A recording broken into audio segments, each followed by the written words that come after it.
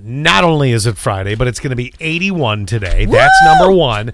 And then this weekend, holy gosh, 94 tomorrow. Bring your sunscreen. Ooh, yeah, we're going to be down in Wellsboro. Can't wait for that.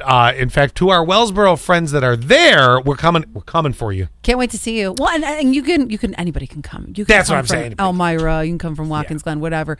But yeah, we'll be across from the Green tomorrow. I'm sorry, no, we'll be at the Green, which is across from the Wellsboro Courthouse tomorrow, with inflatables and photo booths and face painting and lots of kids activities, because we are doing, it's kind of like a party for the kids, but this is an awareness for Child Abuse Awareness Month and Foster Care Awareness Month, and we're lumping them all together. Yeah, so come out and be part of the day tomorrow. It should be good. Should be a lot better than what's going on in Denver. What's going on in Denver? I just got finished telling you that we're getting ready to have 94 degrees tomorrow. Mm-hmm. Listen to this. Denver goes from summer weather to a winter storm in 24 hours. You talk about a major shift. Yesterday, the city saw red flag warnings, which is where you're not supposed to burn, stuff like have a fire in the backyard or whatever. Mm-hmm. It was in the 90s.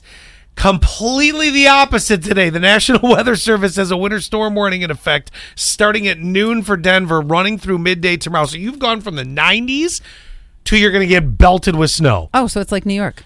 Yes, don't you say that. I don't want Sunday to be that. It's not as uncommon as you think. So we used to have a friend who lived in Denver, and when I went to visit her, she would say, oh, yeah, our weather changes really, really quickly here because we're right by the mountains. That would be too much. It's not as uncommon as you think it is.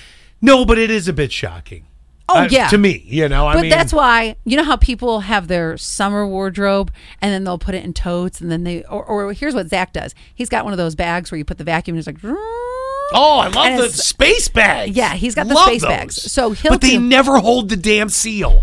By the time you go open it, there's always at least 2 space bags that have not been sealed right, and they fatten up again. Oh, no. See, Zach's are fine. But what I don't like about the whole process, because first of all, it's a process because you got to switch everything on the seasons. And I'm like, you can't. You're in New York. It's always going to change, right? Right. So that's my first problem. My second problem is everything's always wrinkly, and he doesn't give a crap.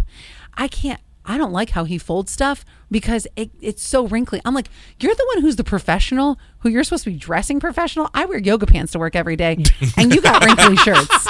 This bugs me. I feel like we just walked into an argument. Is everything? I mean, we could call him if you need to get this out of your system. No, it's one of those things where I go to fold things, and he goes, "You're folding it wrong." I was like, "No, I'm folding it right, so you don't have." And he's folding it wrong. Yeah, he just folds it like this is such a couple's argument. When I got this one on the towels, I'm like, "Are you kidding?" Oh, that's very specific too. Then you better put that tag on the inside, or we're gonna fight. Then I got it because I was putting them in the cupboard wrong because they're supposed to go in a certain way, the way the fold goes. I'm like, are you kidding? Now, and first of all, the cupboard closes. When I fold a shirt, it's like a tri-fold situation. It's like the arms, the sleeves, fold in, fold down, right? Thank you, right? He just goes, and it's just folds it in half like a hot dog. He makes it thin. Like a hot dog. Yes, he makes it thin and then just folds. I'm like, what? Oh, he is folding wrong. No, you put the sleeves behind and then you fold hamburger Exactly. No, he just scrunches it, folds it in half. Oh, that's not a fold. All right, you have an argument here. That's what I'm saying. Might as well just roll them up at that point. That's what I'm saying, guys. That's another whole series of folding arguments. And I get the roll. That is a great way to pack, though, the rolls. It is. I get it. It's his undershirt. But if you're wearing an undershirt, like there's Scott's no sleeves on that, probably, right? Scott's wearing an undershirt underneath his shirt. And hence an undershirt. If it was wrinkly, I would be able to see it through the top shirt.